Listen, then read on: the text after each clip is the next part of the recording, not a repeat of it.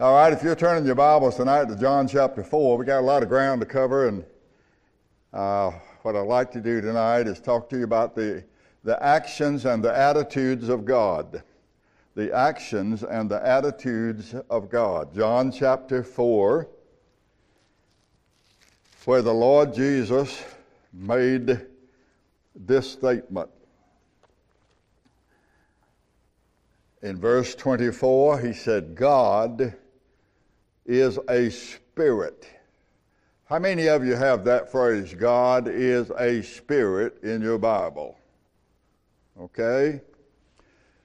That may not be altogether accurate. It has that in mind too, because when you have a noun, person, place, or thing, should be a definite article, the. So the implication is God is not just another spirit among all the spirits.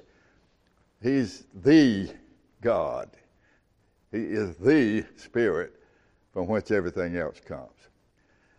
Let's pray. Our Father, we call upon you in the name of the Lord Jesus, asking you to bless your word, bless our time together. We seek to know more about you, that we might have a better and broader foundation to stand upon as we go through this world, that we might have a stronger faith as we realize and contemplate your greatness.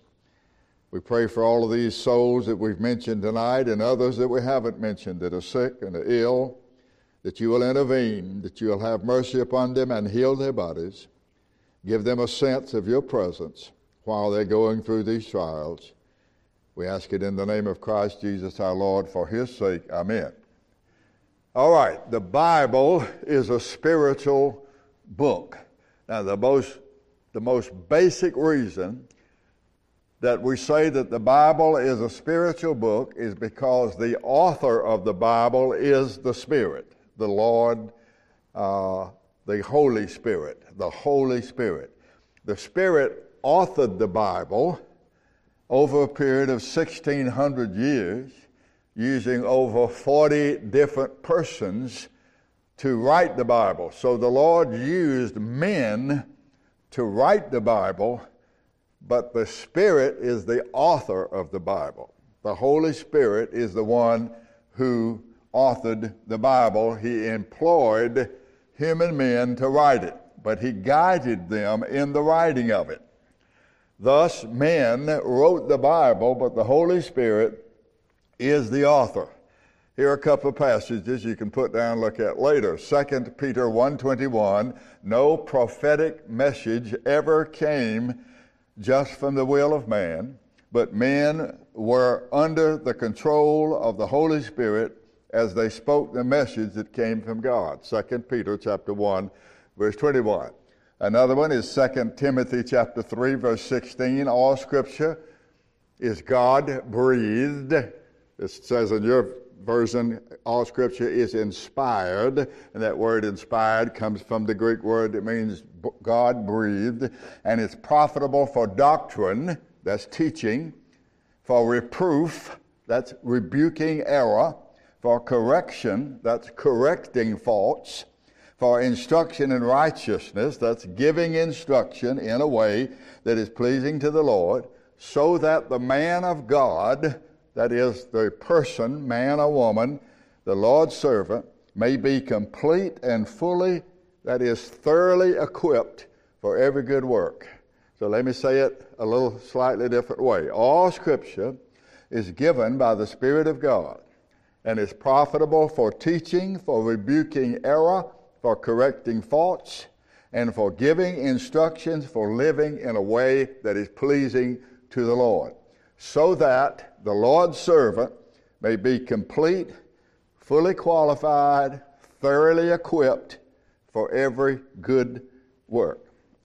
Now, one theological category that aids us in three areas is called accommodating language. Accommodating language. Aids us in understanding the Scripture, aids us in obeying the Lord, and aids us in teaching others. And we call this accommodating language. And that's what we're going to kind of talk about, what I'm going to talk about to you tonight. The aim of this lesson is to learn a little bit about the accommodating language found in the Scripture. What is the purpose of accommodating language? Well, as you might imagine, the overriding purpose of accommodating language is to help us understand the actions and the attitudes of God, to accommodate our understanding. After all, just to say a few things, He is infinite and we are finite. So how can finite man understand the infinite God? He is holy and we are sinful. Our understanding is darkened, our heart is depraved, our will is powerfully tempted by the flesh and the world and the devil. So how can we understand the holy God? He is omniscient, that He knows everything, and we are grossly ignorant.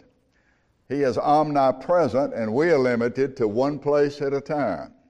He is eternal, but we are limited to time, a brief period of time at that. He is spirit, and we are flesh.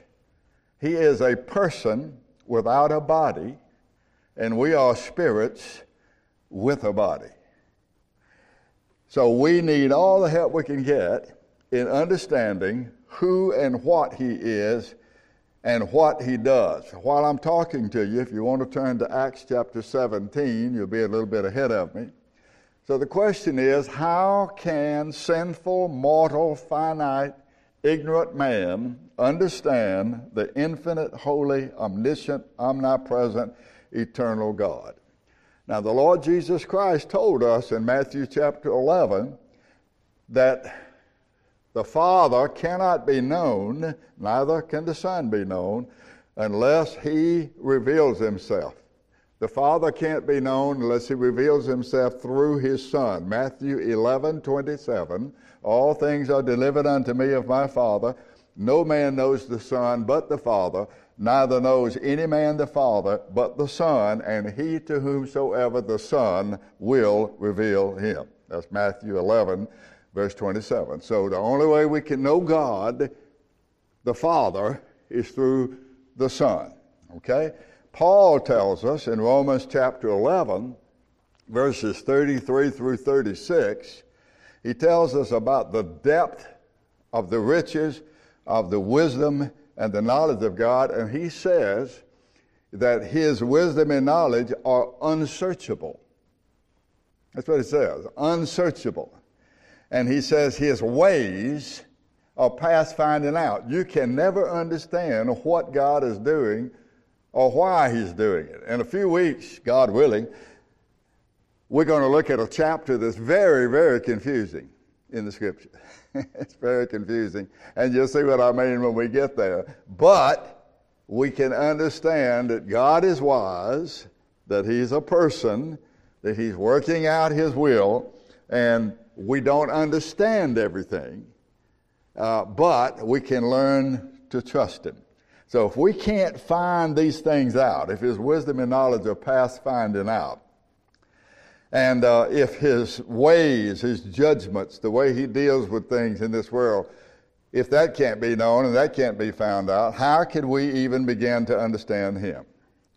Well, we come to two of these theological words that we'll use tonight. One is anthropopathic. Anthro, A-N-T-H-R-O, anthro has to do with what? Has to do with man. You know, the anthropological, the people that study the human race and the history of men, anthropologist. So that's an anthropopathic and anthropomorphic. Pathic has to do with the passions. We'll get into that in just a minute, of God. And the anthropomorphic has to do with the body of God. Now, I want you to look at Acts chapter 17. Acts chapter 17, these anthropomorphic and anthropopathic expressions are employed in the Bible to help us understand God. And I'll say a little bit more about that in just a moment. Acts chapter 17, beginning in verse 24. You're probably familiar with this. This is when the Apostle Paul, it says in verse 16, was waiting in Athens. And it says his spirit was stirred up in him. What that means is he was upset when he saw all the idolatry in the city. And he was in the synagogue disputing with the Jews, verse 17, and devout persons, that is, people who were religious, who observed days and times and seasons. And he was in the marketplace daily with them, verse 17. Then certain philosophers of the Epicureans and the Stoics encountered him, two different groups of philosophies. The Epicureans said pleasure is the purpose of life. The Stoics said life is dull and dry, so just bear up under it. They had two different schools here. One, you live for pleasure. The other is you just grin and bear it. There's nothing you can do about it. Okay? So he gets in a debate, or he's witnessing to them, and they said, what will this babbler say? Verse 18 called him a babbler because he talked to them about the resurrection. They thought he was setting forth strange gods, it says in verse 18, because he preached unto them the resurrection. So they took him over to Areopagus. Areopagus is an area that they use for debate. And when they got there, they said, may we know what this new doctrine whereof you speak is. You're bringing certain strange things to our ears, verse 20, and we want to know what these things mean. Because, it says in verse 21, all the Athenians and the strangers which were there present spent their time in nothing else but either to tell or to hear some new thing. So they love getting there and talking and philosophizing and asking the whys and wherefores. Why is this like this? Why is it like that? And so Paul begins to talk to them. He stood in the midst of Mars Hill, verse 22, and he said, you men of Athens, I can see that you're too superstitious. I passed by and I saw your devotions, and you had a devotion, you had an inscription on a plaque for every god that anybody's ever heard about. But in case you left out one, verse 23, I found this inscription, to the unknown God. Now he said, that God that you don't know, that's the one that I'm going to present to you. The one you ignorantly worship under other names, I'm declaring him to you. And then he begins in verse 24. And he says, God, the God of Abraham, Isaac, and Jacob, the God and Father of our Lord Jesus Christ, the God who manifested himself to men in the person of the Lord Jesus Christ, that God, he says, he made the world. It wasn't just a local God. He did just make the oceans and the mountains and all that. He made the world. He is Lord of heaven and earth. And you can't build a temple for him because he does not dwell in temples made with hands. Verse 25, neither is he worshipped with men's hands. He doesn't need anything we can give him. He needs nothing we can give him. People talking about, I give to the Lord. You don't give the Lord anything. You're giving the Lord back what he's given you. You can't give him anything. He certainly doesn't need your money. I don't think he's got a bank in heaven and with a savings account. He doesn't need anything. He is complete in himself. He's not worshipped with men's hands as though he needed anything, since he gives to all life and breath and all things. And he has made a one man of all nations for to dwell on the face of the earth, and he has determined the times before appointed and the bounds of their habitation. He's determined where people would live and how far they'd be able to go. That they should seek the Lord, if haply they may feel after him and find him, though he's not far from every one of us. For in him we live and move and have our being. All right? Now, Dr. Luke, you know that Luke, the guy that wrote the Gospel of Luke, is the author of the book of Acts. That's who wrote the book of Acts, same guy that wrote the Gospel of Luke. So Dr. Luke tells us in this passage in the book of Acts that God continually gives life to all, breath to all things to all. And he says, in him we live and we move and we have our being. And he says, though we can't find him, by seeking after him, feeling after him like you would some lost something, he's not far from any one of us, yet we can't see him, we can't find him, we can't know him unless he reveals himself. All right? So he says, in him we have being. In him we have being.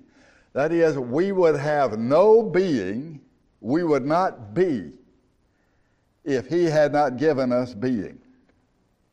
The life that is in us is the life he gives. He gives life to all. When he created Adam in the Garden of Eden, he breathed into him the breath of life, and man became a living soul. He gives life to all, not just the life of man. He gives life to animals. He gives life to the life of plants. He gives life to all things, and every breath that we draw comes from him. Daniel told one of those kings back there in the Old Testament, I can't remember which one of them, that defied God. He told him, he said, every breath you take is in the hand of the God that I worship. Your next breath is in his hands. Simply stated, this statement, in him we have being, simply stated, without the causal power of God, nothing would be. In other words, we are not independent beings. We are contingent beings. Our existence depends and is contingent upon him. There was a time when we did not exist, but there never was a time when he did not exist. Now, you know the story I've told you before about the professor that went into, this professor was a believer, and he went into the office of one of his colleagues, and his colleague had a small replica of this part of our galaxy. And this fellow was fascinated by it and said, that is wonderful. That's something. Who made that? And the guy who was a Christian who had that said, nobody. He said, come on, man. Don't play jokes with me. You think I'm a fool? I know somebody made it. He said, well, how can you think that nobody made that, and that's only an imperfect replica of the universe, and you say nobody made that? How can that be? Well, God, Luke says, is the cause of all being. He's the cause. Then he says, in him we move. In him we move. What about motion? Without the Creator, there would only be inertia. What is that? That means no movement. Nothing could move. We could not move. The earth could not rotate on its axis. The stars couldn't move in their courses. Everything would freeze. He said, in him we move. So according to Paul, the invisible qualities of God's power, he tells us this in Romans 1:20, the invisible power, invisible qualities of God's power, and the Godhead are clearly seen through the creation. So he says, men are without excuse. And he says he has put within us a witness of his existence. That which may be known of God is manifested in them, for God has showed it unto them. Romans chapter 1, verses 19 and 20. So here he says, God gives us being. In him we move. So let's explore just briefly here what we're up against here. The eternal God does not live in time, but time lives in him. Another little illustration I gave you a long time ago was a man said, my goodness, God must be big to fill up this universe. Oh, he said, God doesn't fill up this universe. He said, this universe is in God. He's bigger than the universe. And the universe is infinite. So we don't have a clue about God. We think in terms of distance and miles and all of that. This God does not live in time. Time lives in him. Time, of course, marks age, and anyone who lives in time ages. But we read of the Lord in Psalm 110 and verse 3, from the womb of the morning thou hast the dew of thy youth. That's just a way of saying that the God of the Bible is the same now as he was in the beginning. In the beginning of what? Well, we have to think in terms of time, in the beginning of time, because there is no beginning to eternity. No beginning to eternity. He is the only one who doesn't have to use the past tense. He doesn't have to say I was or I will be. He is the I am. He alone can say I am that I am. And we sing that hymn all the time. Thou changest not, thy compassions, they fail not. As thou hast been, thou forever shalt be. Great is thy faithfulness, O God my Father. So we created beings. We live in time. We're limited. We're finite. But time lives in God. The time in which we live is not only limited, but it's marked by days. The scripture says we're to mark our lives by days, really, not by months even or years, but the days of the years of our lives. That's what old Jacob said when he appeared before Pharaoh. You can read that in Genesis chapter 47. Pharaoh said, how old are you? How old are you, old man? And Jacob said, the days of the years of my pilgrimage are 130. Few and evil have the days of the years of my life been, and I have not attained unto the days of the years of the life of my fathers in the days of their pilgrimage. Okay? Somebody's out there and they can come in if they want to. David said in Psalm 90 and verse 12, teach us to number our days that we may apply our hearts to wisdom. Job said in Job 14 verse 5, of man his days are determined, and the number of his months are with thee, and thou hast appointed his bounds that he cannot pass. That's Job 14:5. So, to help us in understanding this infinite, eternal God who made all things and in whom all things have being, to help us understand what the inspired author of Scripture means all the time, the Holy Spirit, they give us what we call accommodating language. And that's language given for the purpose of accommodating our limited understanding of divine things. So the first thing we will think about is this anthropopathism. So what is anthropopathism? Well, that's ascribing to God human emotions, human passions, human thoughts, or human attitudes. So it's designed to explain in human terms the will and thus the attitude and the actions of God regarding places and persons and things on earth among men and also principalities and powers. So anthropopathic, by that, what we do is we discover the divine attitude toward mankind using the human frame of reference. We're going to look at some passages in just a minute. Anthropomorphism is ascribing to God members of the human anatomy. Members, look, does God have an eye, an eyeball like we have? Does he have an ear like we have? Does he have hands? The hand of the Lord, to whom is the arm of the Lord revealed, Isaiah says. Well, that is an anthropomorphic statement. That's ascribing bodily parts to God. And he has no body parts. What was the scripture we read when we began today? John 4:24, God is spirit. God is spirit. Jesus said that. What is a spirit? A spirit is a person without a body. That's what a spirit is. We are persons with bodies.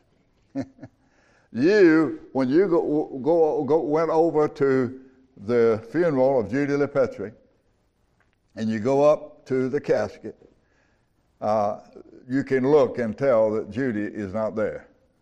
That's the body she lived in, but she was not there. She was somewhere else. She was gone to be with the Lord. Now, anthropomorphism ascribes to God members of the human anatomy. Anthropopathism ascribes to God some of the personal traits of man, the personality of man. So, for example, let's turn over to Genesis chapter 6 for just a moment. And I'm going to have to call out a lot of these to you because we won't have time to look at all of them. But I will call them out, or maybe I'll print them out for you next week, and you can have a list of them. Genesis chapter 6, a famous chapter for a lot of reasons, a controversial chapter in a lot of reasons. When men began to multiply on the face of the earth, the language there, I'm told, means that they were having a population explosion. Genesis 6:1. And then it says, the sons of God saw the daughters of men, that they were fair, and they took them wives of all which they chose. And the Lord said, verse 3, my spirit shall not always strive with man, but that he is also flesh. His days shall be 120 years. Okay, how long did Noah preach before the flood came? 120 years. So this is not talking about your lifespan. He's not saying you can live to be 120. He's talking about the 120 years before the flood. Watch this now. There were giants in those days, verse 4.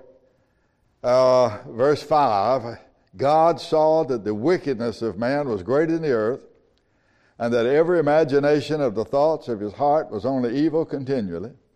Verse 6, and it repented the Lord that he had made man on the earth, and it grieved him at his heart. And he said,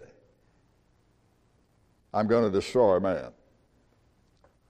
I'm going to destroy it. Now I want to ask you a question. Does God repent? I'll show you a passage in the scripture that says that there's no repentance with him. What does repentance mean? Repentance means to have a change of mind.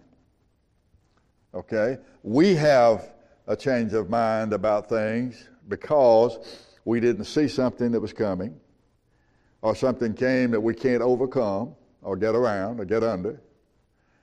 We made a mistake in our judgment. When it comes to salvation, repentance means to turn regarding sin and turn to Christ. I've often said that repentance and faith are opposite sides of the same coin. If you have a two-headed coin, you've got a counterfeit coin. So you have to have repentance and faith. If you turn to the Lord, you're turning from your sin. Right?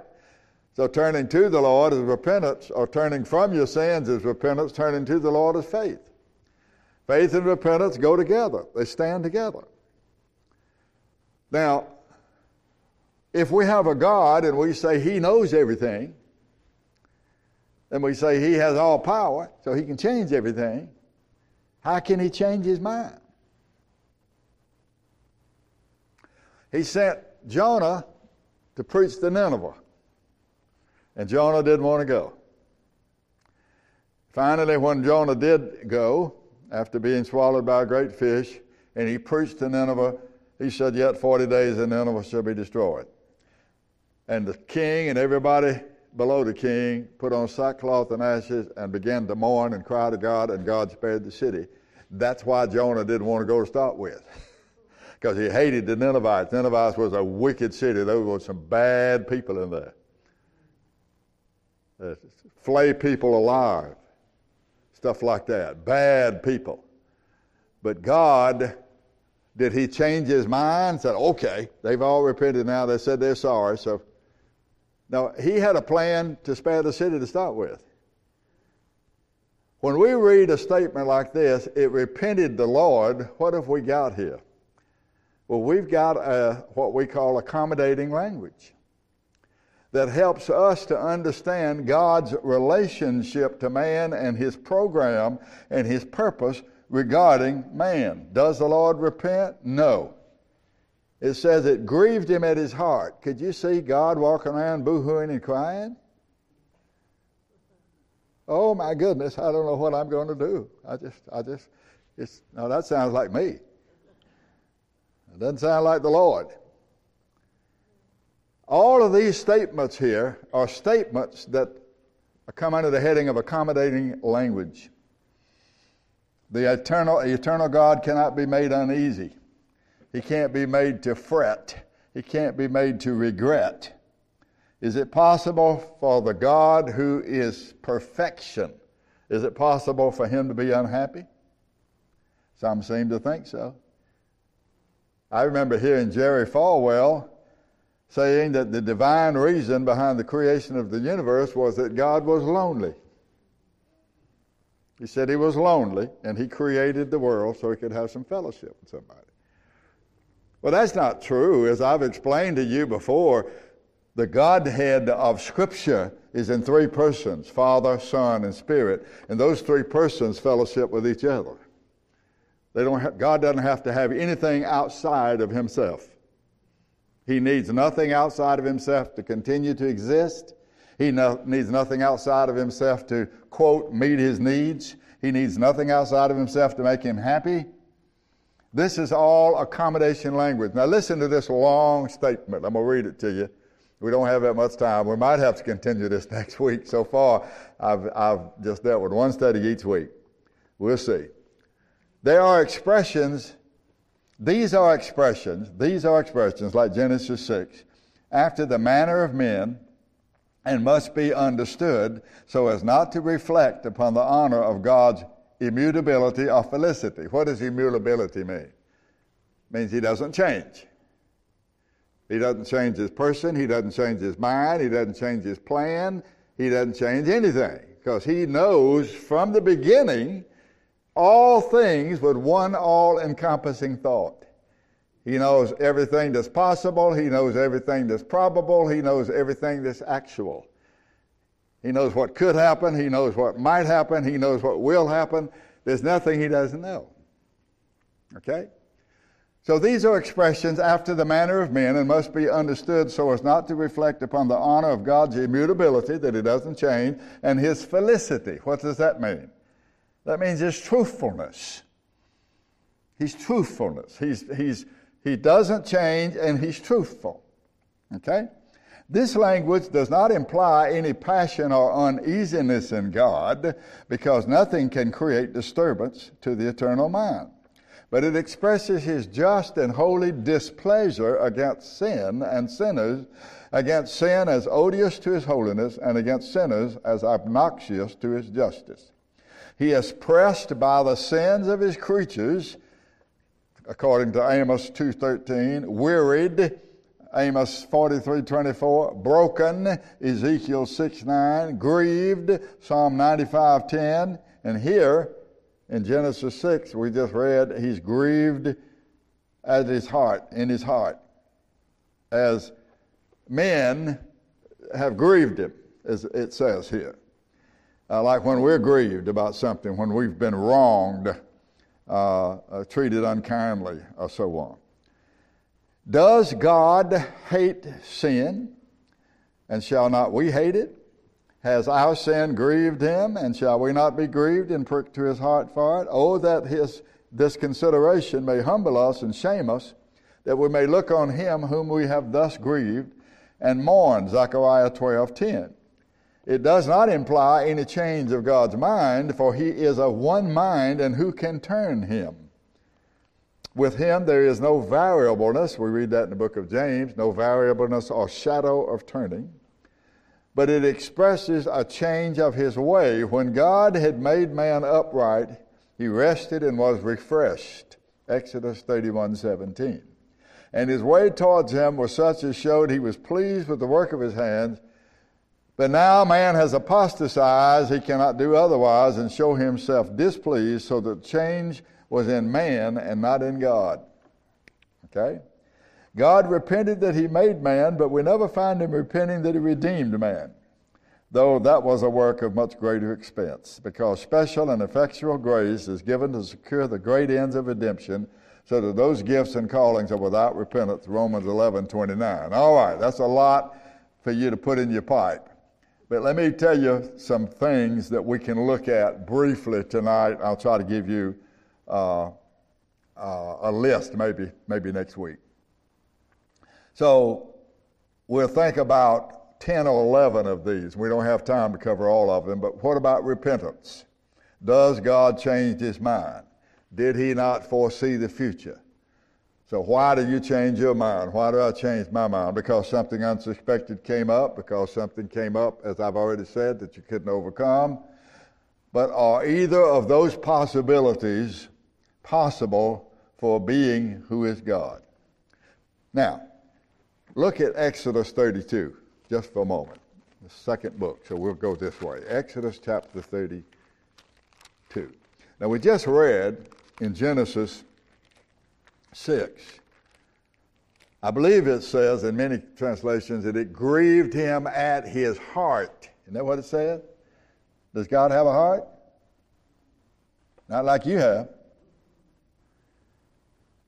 No, that's an anthropomorphic statement. It's using a human heart, the eyes, the ears, the tongue, the hand, the feet of the Lord. All of those things are to help us understand his displeasure that we're out of his will, or we're not walking according to his will. Nothing can grieve him at his heart, because he doesn't have a heart like you have and like I have. Obviously, if we have emotions, doesn't the Bible say he made man in his image? It doesn't mean his physical image, but it means what we are spiritually inside and our personality. That's how we're like God. So obviously, as David said, he that made the eye, does he not see? Well, he does, but he doesn't see with an eyeball, with an optic nerve, like you and I do. He that made the ear, does he not hear? Yes. He that made the tongue, can he not speak? He that made the feet, can't he move from one place to another? Well, he certainly can, but he doesn't move with his feet. Those are statements to help us understand the being of God, who is everywhere present with all of his being. Now, I can't deal with the incarnation of God in the person of the Lord Jesus Christ, because we do believe that Jesus Christ is God in the flesh. He is the second person of the Godhead. And by the way, any time God has ever revealed himself, any time he's ever revealed himself from the beginning, he always revealed himself in the second person of the Godhead. Jesus is called the Word. The Word. When God created the world, how did he create it? He created it with a word. He created it with a word. God said, "Let there be." That word through which he created all things is the second person of the Godhead, who later came into history as the man Jesus and lived here in this world and died on the cross as the God-man. Now see, that's a little bit bigger than our understanding. There's no way we can grasp that. We can't. There are a lot of theologians who are liberal and don't believe the Scripture, and they would argue that the incarnation implies a change in God. But there's no change in God. Exodus chapter 32.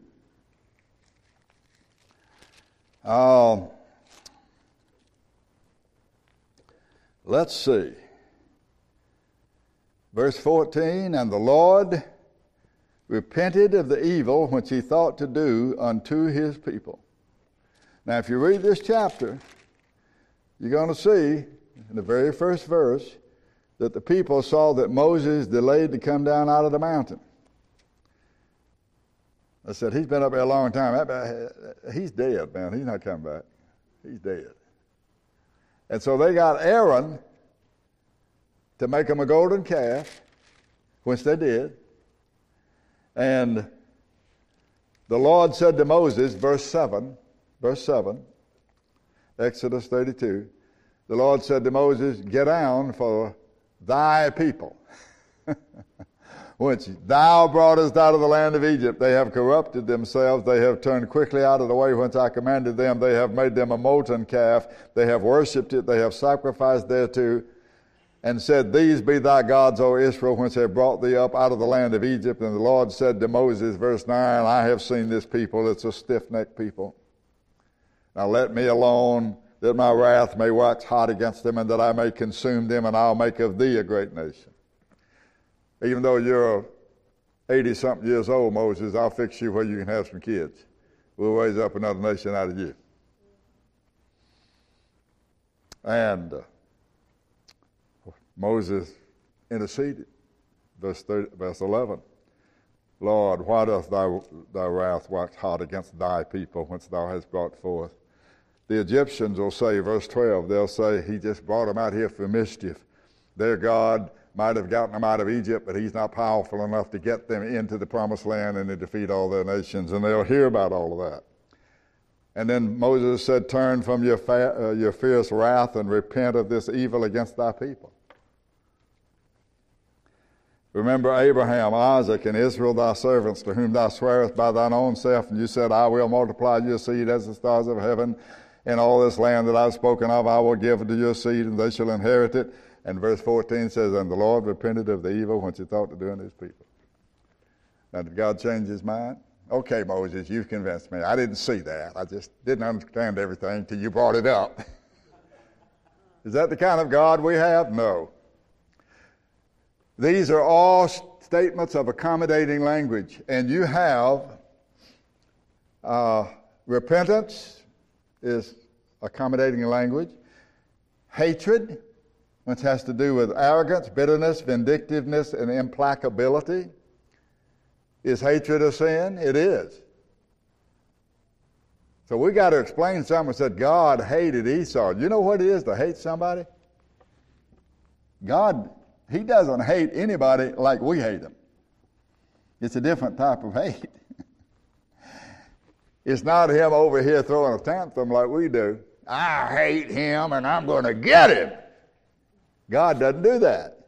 He doesn't do that. He's at total peace at all times. There's nothing that shakes him up. There's nothing that rattles him. These are all accommodating language. Hatred, anger. Usually anger in the Bible is used to express God's opposition to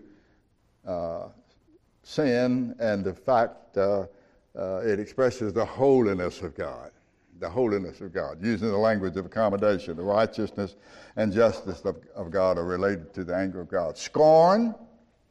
Let's look at one more. We'll stop here. Proverbs. Proverbs chapter 1. We'll stop right here with this. I'll name the others to you, but at least I've exposed you to it. Proverbs chapter 1. Find the book of Psalms and then Proverbs. And while you're turning, I'll mention another one to you. Here God says in Proverbs chapter 1, he's presenting himself as wisdom, beginning in verse 20. The Bible says that the way to be wise is to get God's word in you.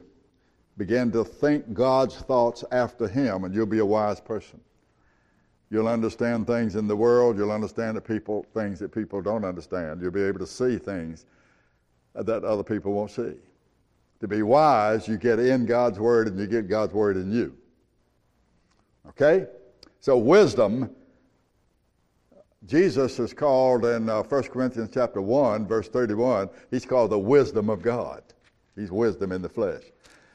So here, the wisdom of God comes out and starts crying and says, listen to me, listen to me.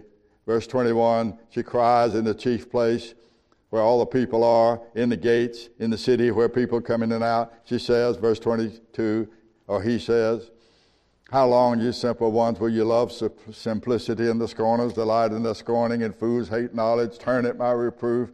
I'll pour out my spirit to you. Verse 23. I'll make known my words to you. Verse 24. I've called you. You refused. I stretched out my hand. No man regarded. You said at naught all my counsel. You'd have none of my reproof, so I'm going to laugh at you. Verse 26. What is that? That's scorn. Scorn. The Lord uses our understanding of sarcasm and scorn and ridicule. The idea is that when man will not listen to God, then he gets into a bad and perhaps dangerous situation, and he may blame God, but there can be no retaliation against God. And so the Lord says, I'll laugh at you. All this means is, if you don't have instructions about life and dealing with life and dealing with situations in life, when you get in that situation, you might call out to God and say, oh God, help me.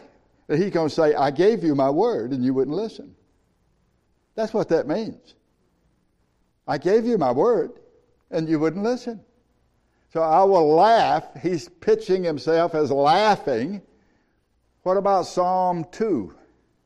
Psalm 2, where the heathen rage and the people imagine a vain thing, and then it says, he that sitteth in the heavens shall laugh. Well, that means you can't change God. You can't get up and change him. Scorn, benevolence, even the love of God has to be understood as accommodating language. Compassion, long-suffering, blessedness, and I wrote down a couple more. I think that was it. Those are the ones that are it. So you've got an idea now about when you read things that seem to imply some kind of change in God. There is no change in God. And God does not throw a fit like we do. Gets upset and gets mad. Says, I tell you what, I'm tired of the United States spitting in my face. I'm going to wipe them out, brother, if my name. He's always, nothing rattles him. I don't know how to say it any other way. He is accommodating us. He's accommodating us with his program and his purpose and his will with accommodating language. By using body parts, the hand of God, the eye of God, the ear of God, the mouth of God, the feet of God, and by using man's personality. That we're happy, we're sad, we're grieved. The Lord your God is a jealous God. Do you think God is jealous in the same way we are? No. But he demands from us that we have no other God before him. All right.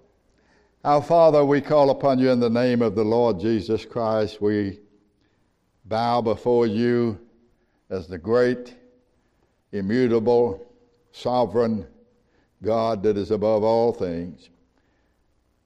And we confess that in you we live, we move, and we have our being.